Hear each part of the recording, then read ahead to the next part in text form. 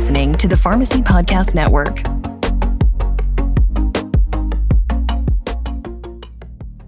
Stigma is a persistent barrier to care and adversely affects people across a wide spectrum of health conditions in the United States. Health-related stigma emanates from a long history of exploitation, discrimination, and negligence from the American healthcare system. Experimentations on marginalized populations, the blatantly irresponsible approach to the emergence of AIDS during the Reagan administration, and more recently, attempts to outright ban gender-affirming therapy in various states. It's clear to see where stigma comes from and trace the lines back through America's disreputable past. But how do we move forward and bridge the gap? How do we improve equity in a deeply flawed healthcare system? Hi, my name is Courtney Wu. I'm a final year pharmacy student, and I'm the chair of Practice with Pride, a national committee of pharmacy students advancing the care for members of the LGBTQ+ community. My pronouns are she and hers. I have a passion for advocating for this community because my first friend that I identified with in the community was when I was in just 3rd grade. Pharmacists and pharmacy students are committed to the advancement of care and improvement of equity. Pharmacists remain the most accessible healthcare providers in the country and are involved in virtually every field of medicine, from emergency medicine to primary care, and specializations like nephrology, dermatology, or oncology. Pharmacists are expanding their scope of practice and in many states can provide birth control, HIV prophylaxis therapy, and even oversee gender-affirming care, which was discussed in our last episode. All of these different areas where pharmacists practice present opportunities to address stigma and provide healthcare to those that need it. We recently got to speak to folks with the Triad Health Project, an organization based in High Point and Greensboro, North Carolina. We spoke with Adriana Adams, pronouns she, her, and Corey Higgins, pronouns he, him. You'll hear from us again, too, students at High Point University. My name is Shane Garrettson. My pronouns are he, him. My name is Adi Gante. My pronouns are he, him. Tell me about the Triad Health Project. So in general, Triad Health Project is a sexual health and justice organization. This is Adriana. She's the executive director of Triad Health Project.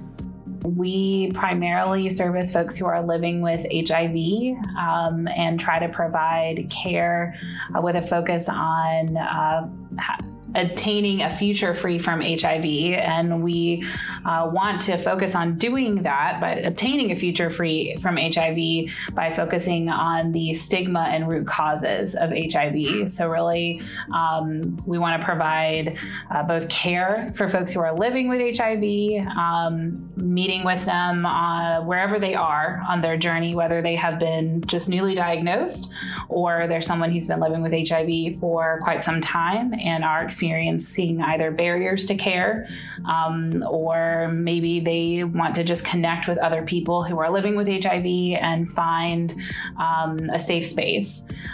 So that's one aspect of our work. And then the other aspect of our work is prevention. So providing testing here at our location for HIV and other STIs, as well as pregnancy, and education and safer sex tools. Yes. So we do that in our office locations as well, both in Greensboro and in High Point.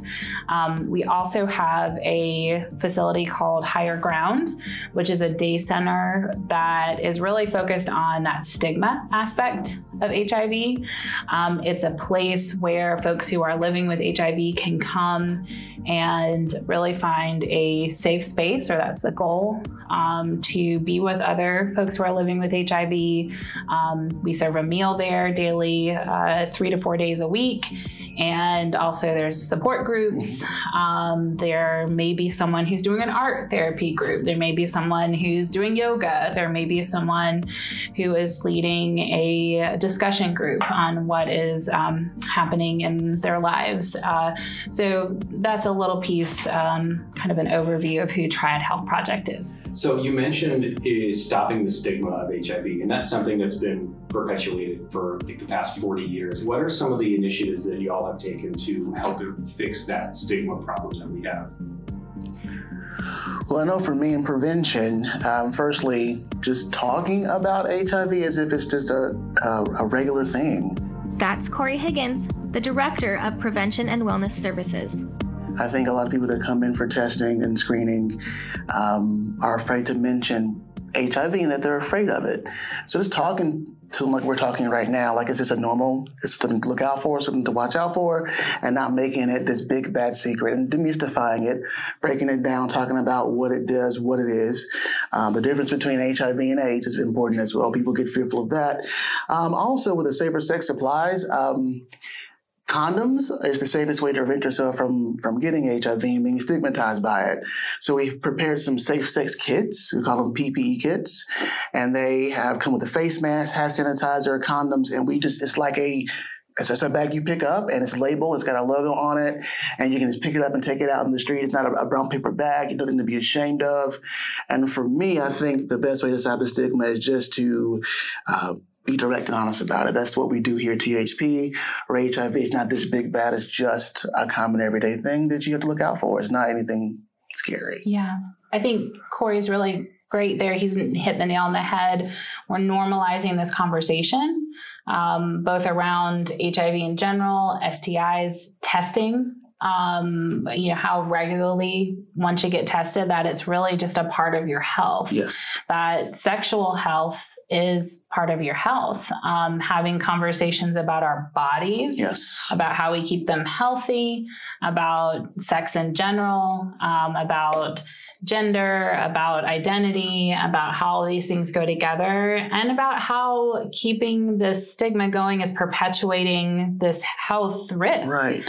It can be a tough balance because, as you talk about risk, you can perpetuate the stigma, right? And so we want to be really careful about that line. We want to make sure that people are understanding that, it's not that we want to destigmatize so much that we say, hey, HIV is great. We want, we're not doing that. But we do want folks to know that if you do have HIV and you want to share or you want to, it's not a death sentence as it was at one point. There are great medications out there. If you've ever heard of U equals U, that undetectable is untransmittable.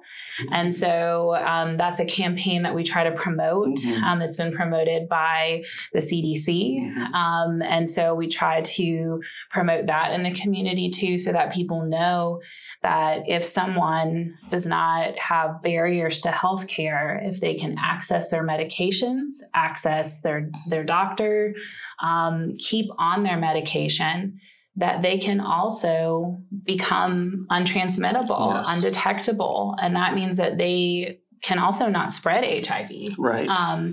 And so that's a really important part of it. We've done a campaign called Stop the Stigma before, and that's been on our website, but we're actually going to be launching it again coming up here really soon in October, so that we can give people tips on how to talk about STIs, how to normalize this testing, how to bring a friend, how to talk to a partner about getting tested.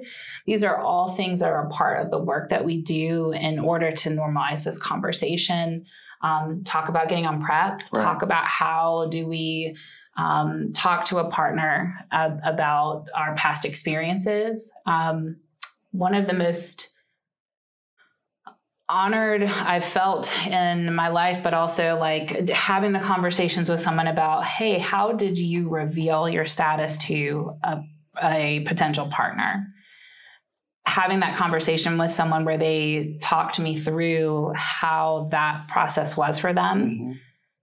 That's such a tough line to cross with somebody, to navigate, because I've seen how it's an important thing for someone to open up. It's such a level of transparency, vulnerability to really approach with someone.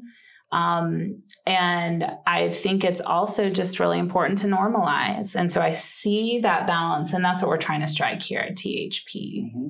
I mean, that's something I didn't learn until pharmacy school, that HIV is a very treatable and very livable thing. I think our education system does a really bad job of keeping the old view of what HIV is, for whatever reason that may be.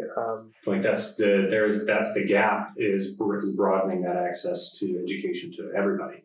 And that's what you all seem to be doing, which is really, really fantastic. And also with being present, I think we've been trying to be more present in the community the past couple of years, even with COVID, as much as possible. And just being out there and just being present at events, I know, and the first Fridays, whenever we can be at, beer tours and things, just to be present there. Yeah. And people will come up and ask us questions and make a couple of donations or pick up some condoms, take our cards, and just being there and being able to discuss openly in public sexual health. And just saying the word sex sometimes it's like it's a very powerful thing out in the public. And so it kind of breaks the walls down and people are open to they're being open and they're receiving the information that we're giving out. Yeah. One of the things I realized when I started working here a few years ago was that immediately, I have children, and now they're 12, 11, and 8. At that point, it was a couple of years ago, and when I started talking to them about my work, they had no idea what HIV was. And I realized that where the stigma lied with me was that I did not know how to have that conversation yet with my children. I quickly figured out how to do that.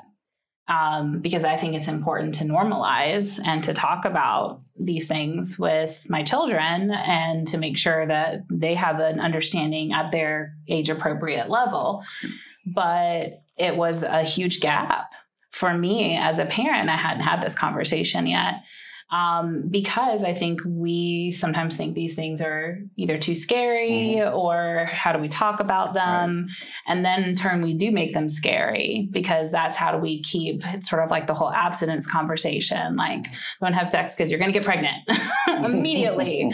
And then you get older and you realize like, oh God, the window of me getting pregnant is like this tiny, it's this little tiny window of time. There's like literally 36 to 48 hours where I could possibly get pregnant, in a month. And it's these things you learn as you go, right? And I think that it's just important that we continually normalize the conversation. Where are the gaps in the knowledge? Who are we not talking to about this? Why? And ask ourselves, why are we not having this conversation? And that's been a goal wherever I discover where that gap in the knowledge is, as we talk about as a team, to make sure that we go into that gap and we try to access that gap. And you mentioned about just being like present in the community. So tell me more about like your outreach and like other opportunities y'all have had for interacting with the community like that. Well, it depends. We've got, with me doing prevention, my goal is always to test. Test, educate, test, educate. We have a great partnership with the North Carolina, the Gifford County Health Department, and so they'll use us to help test. We test here in the office. We'll go out to colleges and test. And then we've got a testing at Greensboro College on the October 13th. We're going to test there. Everywhere we can go to test, I want to test and give whatever sexual health education that I can. We've got other departments with Higher Ground. Julie sets that up, and I know that we've got some events over at Higher Ground for not just our clients, but also we had a monkeypox clinic there. We have that space open for certain things. Yeah, we just did a vaccine clinic there. I think my first position here at THP was in development. And I think for a long time, it was mostly looking at, for sort of THP's idea of where we would connect with the community, where are the intersections where sex and sexual health were obvious. And now we're trying to make sure that we look at kind of the less obvious intersections. We need to be wherever our target audiences are, and our target audiences aren't always where we've saturated the knowledge, right? Honestly, a lot of people in the queer community know about us, right? Sure, we want to make sure that we do testing or we're out and we have a table at our local queer clubs. We want to be at drag brunches and bingos and things like that. But we also want people to understand that HIV is not necessarily a queer issue, right? That we have other folks in the community. This is not something just like we've been dealing with this with monkeypox, right? That this is not necessarily something that is only for and in the queer community. Right. We might have places where we need to target and make sure because you have higher rates. But I hope that COVID has taught us that public health is public health, right? And that's where we're really trying to get that message across, that if one person in our community is impacted, this is something that can spread, and that we need to make sure that everyone has the knowledge. And so where are there people who don't have the knowledge? So that's a piece of how we're trying to get that word out. So I want to be at a Rotary Club. I want to be, at a library. I want to be, right now we have a couple of target audiences in our immigrant and refugee communities who don't know about necessarily our services. Black women are another target audience for us because the rates of HIV are growing there exponentially. And so we want to make sure that we have a reach out there. We want to connect a lot with our Black churches and make sure that the word is out in those communities about HIV and sexual education.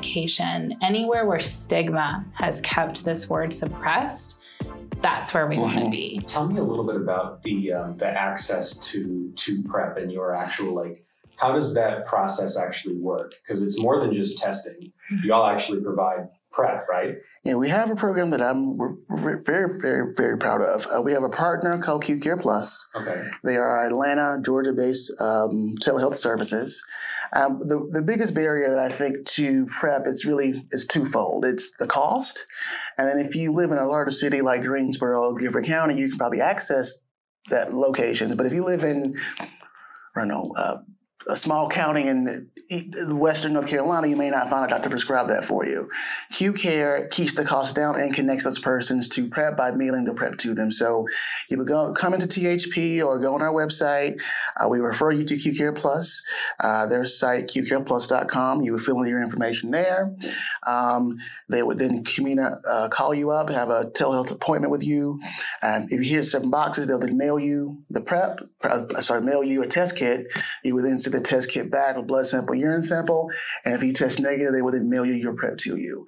So there's no city doctor needed. It's all done in telehealth, and so we can directly connect a patient with PrEP services without a middleman of judgment and stigma and going to your country doctor who's been raising you, and now you have to tell them you want to get on PrEP, and they're like, what is PrEP? So it's very easy, and we love our partnership with Q Care Plus. And it's a statewide partnership too. So anyone from Asheville to Wilmington and in the middle can receive PrEP through Q Care Plus using THP. Yeah. So we become their community-based organization partner. And it's been a program that we've started growing over the last year and a half. Before that, were really partnering with the health department. We were doing a lot of PrEP referrals. But what we were finding is that there were still a lot of barriers to getting folks on PrEP. So we thought about a lot of different options before we went down this road.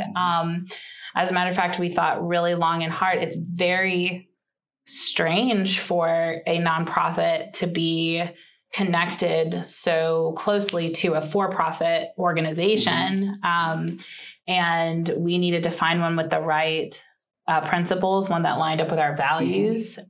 What we really like about Q Care Plus is that the person who is running it came out of a community-based organization and actually developed this whole model because they saw some of these gaps and they wanted to make it easy for people to access PrEP from HIV organizations. And so we had this connect in this call, and we were like, this is kind of too good to be true. Yeah. It's kind of weird. It made me feel really wary. Yeah. I don't know. I kind of was like, it's too good to be true. It is, and we started this partnership, and it's really proved to be true.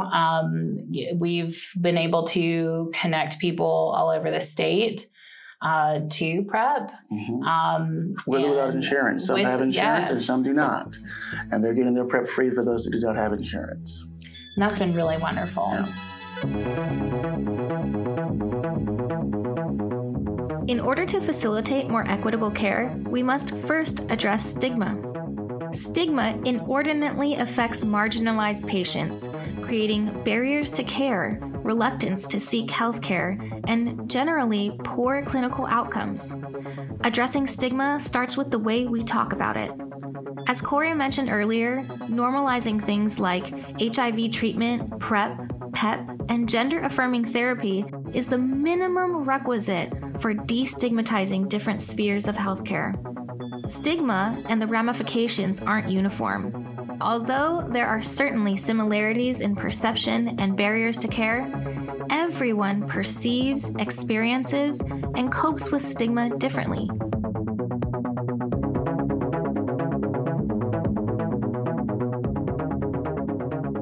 Tell me your thoughts on the differences between the stigma relating to HIV and the stigma relating to gender identity. Because gender identity is something that we're seeing like so much. Go ahead. Wow.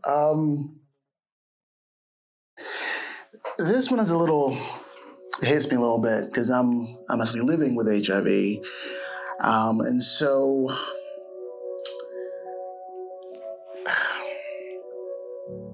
being a Black gay man living with HIV, I would like to think there was some similarity, but I don't have that experience at all. I can just go by what the people I've known have confided in me. And that is similar, but I can say I am a man. I was born with a certain part. I embrace that part. That's who I am. I was up into the world as such, and I have a privilege in that. So even with my stigma, I have a bit of a defense. I had only been told that those who do not, if things didn't line up in that way, they don't have that defense. And so I can't know it, but the stigma I would think is a little bit less for me, just by being a man and embracing that and having that be my gender identity. So though I can't speak to it, it's similar, but I can't compare the two because I feel that much heavier than I felt my own. Because I just have that, I step into the world and I don't have that fear of being rejected based on what other people see in me. Yeah, I think that's a really wonderful way to put it, Corey. What I've been privy to at some conversations at Higher Ground from folks, we definitely have trans clients, and one of the things that they've alluded to is that with their status, it's just as sometimes scary to disclose, sometimes even scarier, but there are certain things that you have to wear on the outside and certain things that you can choose to disclose. And having that choice is, part of the identity of, this is an identity that I carry, but I can choose who to tell it to sometimes. Yeah. Sometimes you can be outed, and that is one of the parts about stigma that is so scary. And sometimes, when we talk about advocacy for laws and things like that around HIV, that's some of the part of where our advocacy would lie. Some of the things people don't know about the way HIV and diagnoses go, that when you get diagnosed, that literally someone is coming to your house from the public health department. Right. And then you have to give them a list of all your possible partners. Ooh. And then they literally by law have to inform those people of their possible exposure. So you're outed. To a degree. They don't tell who referred them. But if you go back far, there to a degree, so you say to a degree, but there's a part of that feels very disempowering. Yeah. And I want to be careful because I don't want to step on what you have to say, and I also want to acknowledge what you shared and say thank you for that vulnerability, because that is a lot, and I don't want to speak for you. So if I say anything that's incorrect, please correct me. I'll let you know. But that's been one piece that folks at our day center have shared, that are trans and are living with both identities, mm-hmm. that it's a piece that they can choose to identify, but their trans identity is something that when they try to live in their true self, not something that they can hide. And that can be really a really hard thing. Yeah. Certainly not as accepted.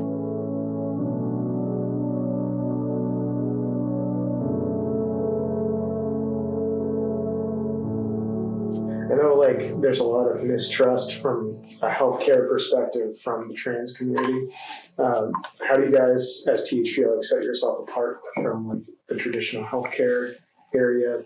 Well, firstly, as far as prevention, I try to make it as non-sterile as possible, but also like not too much. Like a lot of, I think, agencies sometimes have this thing of they don't want to be too sterile, but not like everything's glittery. I like a nice, clean, fun, bright area. You know, put some posters up, have a condom tree up. I gave you or two have a condom tree. We have some signage up, you know.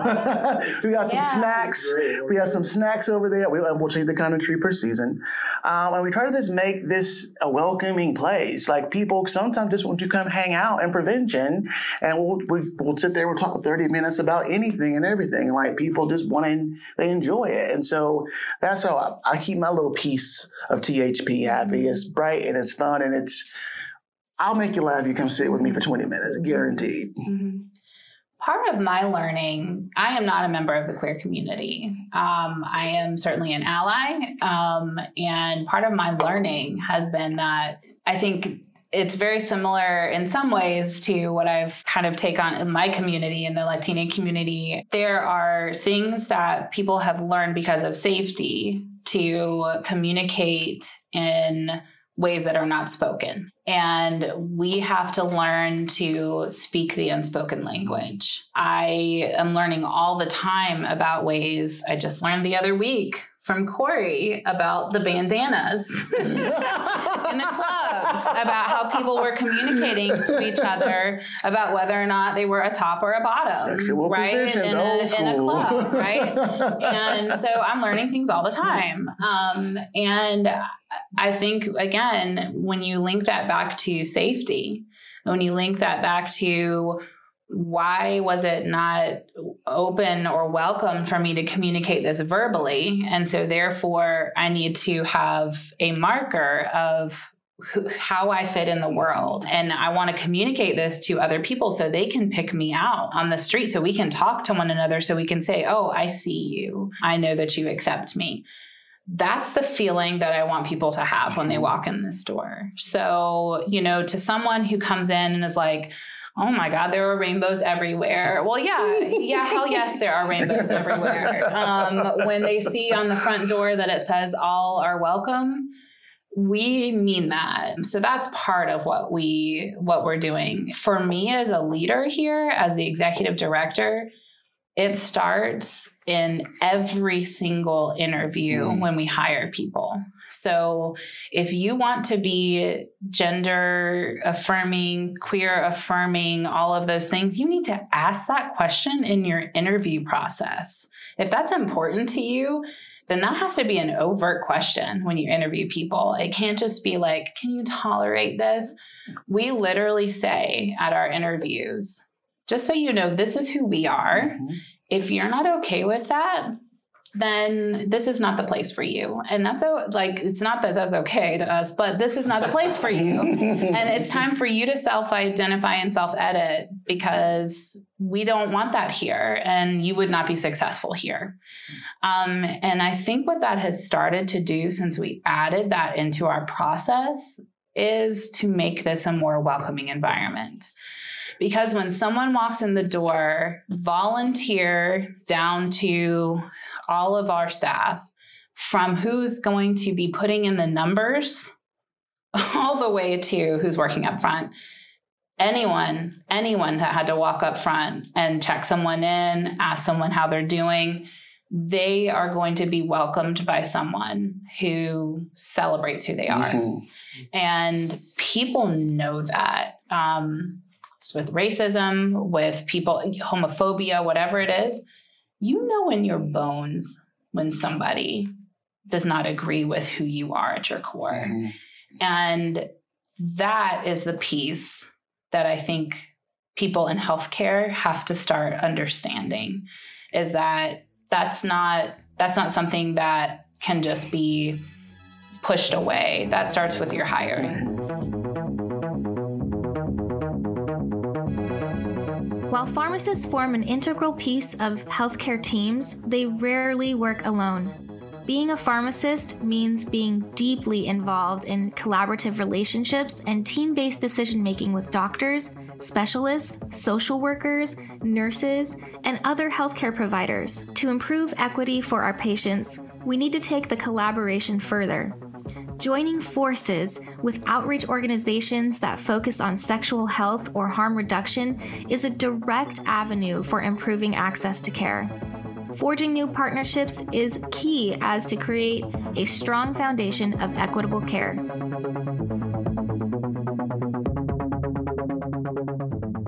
Partnerships with our local clinics are extremely important. So we have a long-standing partnership with Cone Health and with Wake Forest or Atrium Health as well. I'm not sure exactly what they're called these days, but we continue to partner in our High Point office area with Atrium and our doctors here at the Regional Center for Infectious Disease.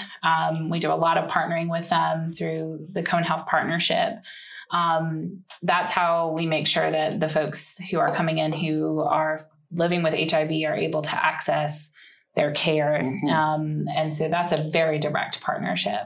A lot of our work is referral work. You know, when someone's coming in and they're needing, whether they're coming in for testing or they're coming in because there's someone who's living with HIV, they are oftentimes dealing with intersectional issues. Oh, yeah. Right? Yeah. So they are coming in and they may also need connection to food or a food bank. We have a food pantry here on site, but that might not meet their need for the whole month, right? We might be able to provide them with a certain amount of groceries for what we can offer, but they might need other referrals. Housing is one of the biggest issues that we're facing right now. And so connecting with our partners, a myriad of other CBOs, but then also with Department of Human Health Services, that's going to be one of the main partnerships that we have, making sure that we can connect and get people's paperwork done. And that's what a lot of the work our case managers do here. So partnerships, I believe that collaboration is how we get our work done. We cannot be everything to all people. Right. When we try, we burn out. And that happens in this field of work all the time. We have to constantly bring ourselves back to that place of collaboration, recognizing that, first of all, we're not here to save anyone. We're here to connect people, to care, to empower people.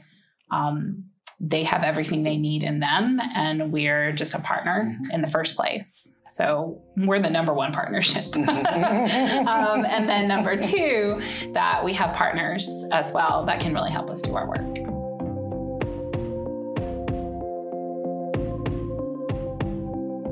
States across the country are slowly expanding pharmacists' abilities to initiate PrEP and PEP therapy. As of last year, California, Colorado, Oregon, Nevada, Washington, Maine, Virginia, and New Mexico have passed legislation, and many more are in the process of introducing new laws expanding pharmacist authority. Even more states allow pharmacists to provide smoking cessation therapy, birth control, and naloxone. Many states entrust pharmacists with formularies or disease states like asthma, type 2 diabetes, or COPD, for which pharmacists can manage pharmacotherapy and operate with relative autonomy. States can differ pretty widely on what's allowed. Check your state's Board of Pharmacy for guidance on specific pharmacist capabilities. As we've learned in our previous episode, pharmacists are starting to provide gender-affirming therapy in states where they have prescriptive authority, either through a clinical practitioner status or collaborative practice agreements with physicians. Despite the nexus of care in place to service our patients, barriers persist and people still fall through the cracks. In areas with limited access to clinics or other resources for medication, pharmacists can step in and bridge the gap. But this takes time and concerted, persistent effort from pharmacists on local and regional levels to pass legislation expanding the prescriptive authority.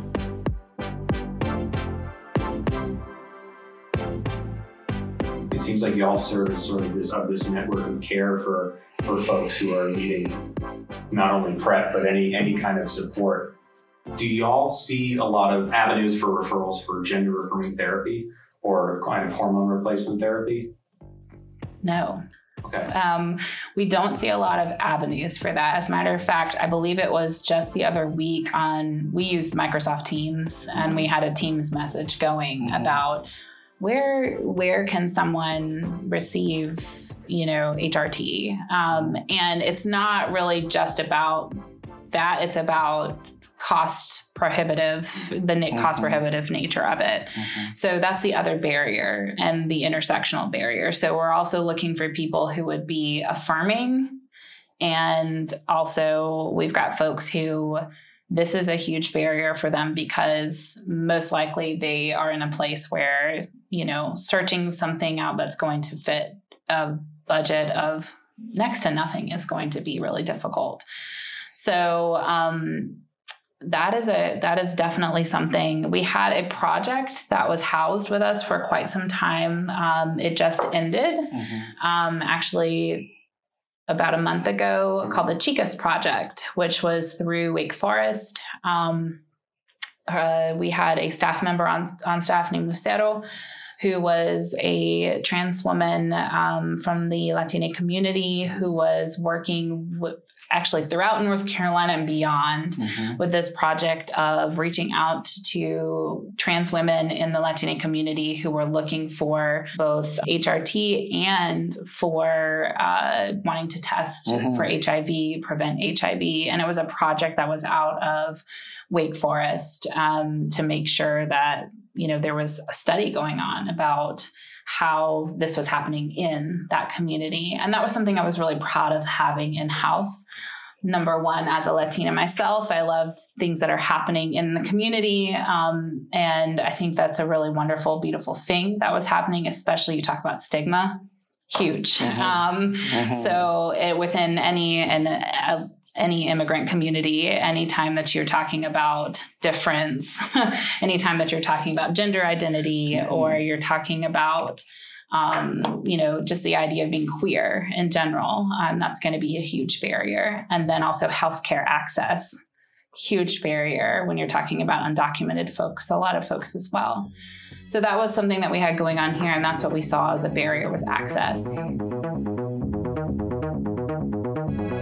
Let's talk about like your perspective of pharmacists and how you think that pharmacists can fit into this sphere of healthcare, because pharmacists are much more than just like, seeing a pharmacist at CVS or Walgreens. That's about half of the pharmacists. And there's so many other pharmacists that are in hospitals. And then now where we are entering the space of gender affirming therapy, now that pharmacists can enter this space as well, how do you envision pharmacists being a part of this in the future?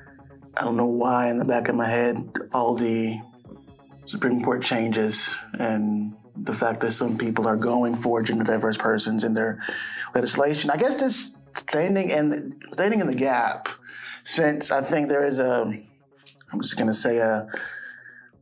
certain people are trying to limit the rights of other people and the medication that they can receive.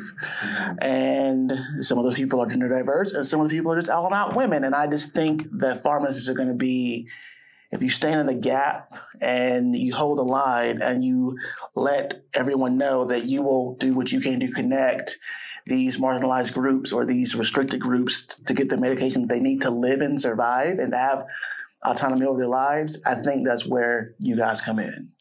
I think that's what's going to be. I think letting the people know what you will not accept, and that you will do what you can to stand with gender diverse persons and women is important to me. I think that's where you guys need to come in and work on that. Yeah, I think you're speaking a lot to advocacy. I think that advocacy space happens in a lot of places. You just talked about multiple spaces that pharmacists are. There's a lot of fear in all of those spaces for people who are from historically marginalized communities. Sometimes that fear is, when I go up to the cash register, is my card going to go through, right? Like, how can you advocate I can think of an experience for myself, even where several years back, I didn't know how I was going to pay for certain medication, and a pharmacist really helped me out in that space because they knew more about how to get my medication to me than I did. Mm-hmm. That's advocacy for folks who are in these situations because there's so many intersectional barriers, right? I think about how when a pharmacist is in a space where they're in education, like I think about how Jordan is working with students, and where classrooms are so important for educating people along in that space and advocating. Also, when we've talked about hiring, I think in that place, it really means more about making space and education for folks who are gender, nonconforming themselves, right? Having more queer representation within the pharmacy schools. I don't know what the numbers look like, but I would guess it's like any other field where there's lower representation because there's higher barriers and to access. So, thinking about how do we advocate along those lines and make sure that there is space at the table. I'm thinking about too, like Corey mentioned with advocacy, and when we talk about stigma, to when someone is coming in to an emergency. Like I know we refer people for PEP, and a lot of times it's in that emergency space. Mm-hmm. And if that person is receiving that medication or has to come in and get that medication quickly, mm-hmm. then a pharmacist is going to be really important. Partnering with CBOs. I know that one of the things that we looked at before we went with our Q Care Plus model was, can we have a pharmacist who's willing to partner with us and write, and a doctor and a pharmacist to partner with us and write prescriptions for these types of things. How do we create that model? Because people aren't always going into hospitals. A lot of times they're coming to us first. Yes. And so cutting through that red tape wherever possible, it might mean less money on certain ends, but where can we make that happen? Some of our barriers that we face right now are folks who come in and, they're looking for PEP, and you might be able to speak to this. Oh my gosh, it's been devastating. I have a couple of young persons come in and they need PEP, and I fully, we were told to send them to the ER because why not, right? They need PEP. And then they were told, no, I went there, the ER couldn't prescribe it. Now, come to find out, Moses County at the ER, if they needle stick themselves, they can get PEP. But if someone's been sexually assaulted, they have to go find their PEP elsewhere, I was like, okay, girl, I guess. And so the RCID, Regional Center for Infectious Disease, if we're able to reach someone there that does triage, they can get PEP. But if they're out, it's been a struggle. It's been upsetting. We've gotten most people that come in for PEP on the PEP, but it's got that 72-hour window. Right. So let's say something happens and they can't get to us. Let's say something happened Friday night, they get to us Monday morning. They have that couple hours to get it, and it's been a struggle. Yeah. So I'd say that would be a really wonderful way to think about how pharmacies or pharmacists could partner with, especially with CBOs for educational purposes, to talk to them about how this would be a possibility for them. Because like Corey was saying, with a small window of time, it can be hard if we're trying to do that referral process. And so having a solid partner that we knew we could go boom right here, availability would be fantastic, or how we could make that possible for ourselves. We do lots of research. We figure things out. We're very scrappy, but it's limited. We have so much that we can handle, so many things that we can do. We take on a lot, and we have limited funds. So we right now are pursuing to have more funding come to us from the city council. We've applied for some ARP funding But I think that's one of the big gaps is that people haven't necessarily funded prevention efforts, especially in our area. And we have rising STI rates. Oh my gosh. So they're really, it's a really impacting certain communities. So, like, you talked about the rising STI rates. I was wondering, like, has COVID, like, affected that at all? Absolutely. See, the funny thing about Miss COVID is that people couldn't come in for testing, but they didn't stop having sex. And so all those Netflix and chills and come hang out and chills had a consequence. And so it was about March. I know we reopened for testing February, January of last year. We were doing only half-day testing. And when I came in, we went into like a full day. And now we have some evening testing. But I found, yes, people didn't stop having sex. And so the STIs just spread. I mean, it's like a wildfire. And I think also our public health department had to really focus on COVID, and for good reason, right? They had to really focus on making sure that they had enough testing sites, making sure they had enough, vaccine sites. And that was what they were tasked with literally by the federal and state governments to make sure that that was their responsibility. And when they're also supposed to do that and at the same time be providing these other services.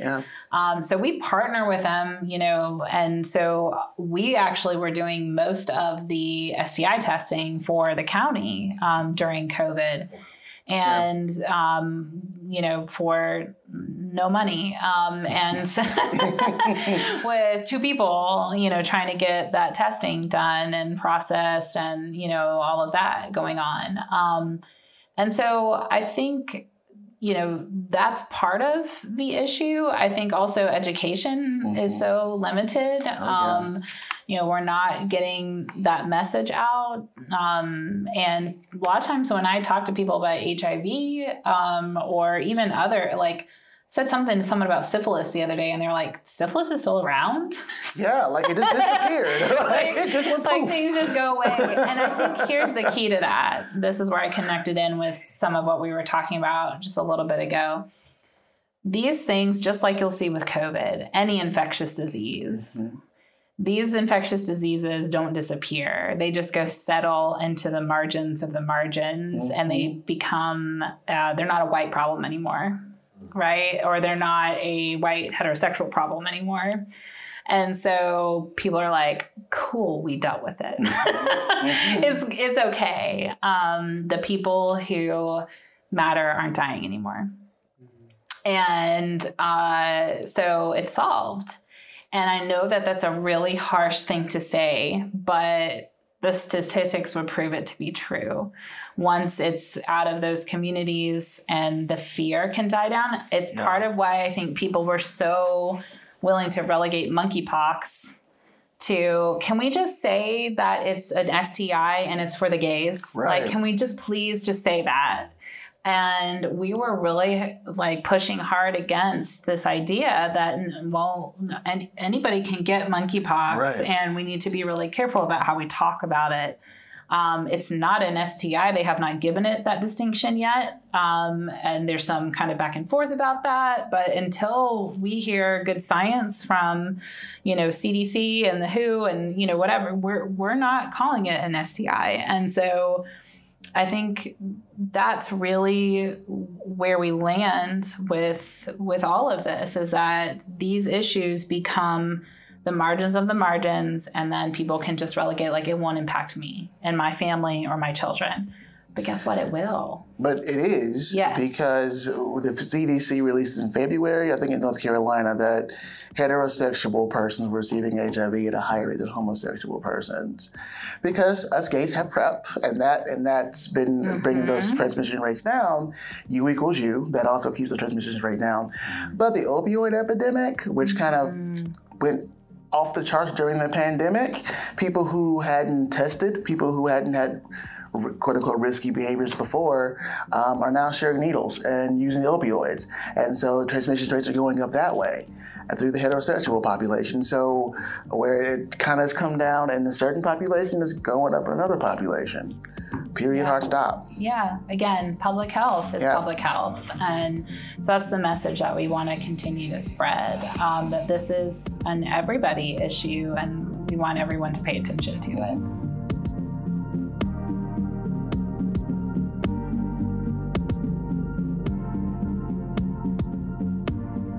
Thanks for listening. Special thanks to Adriana Adams and Corey Higgins with the Triad Health Project.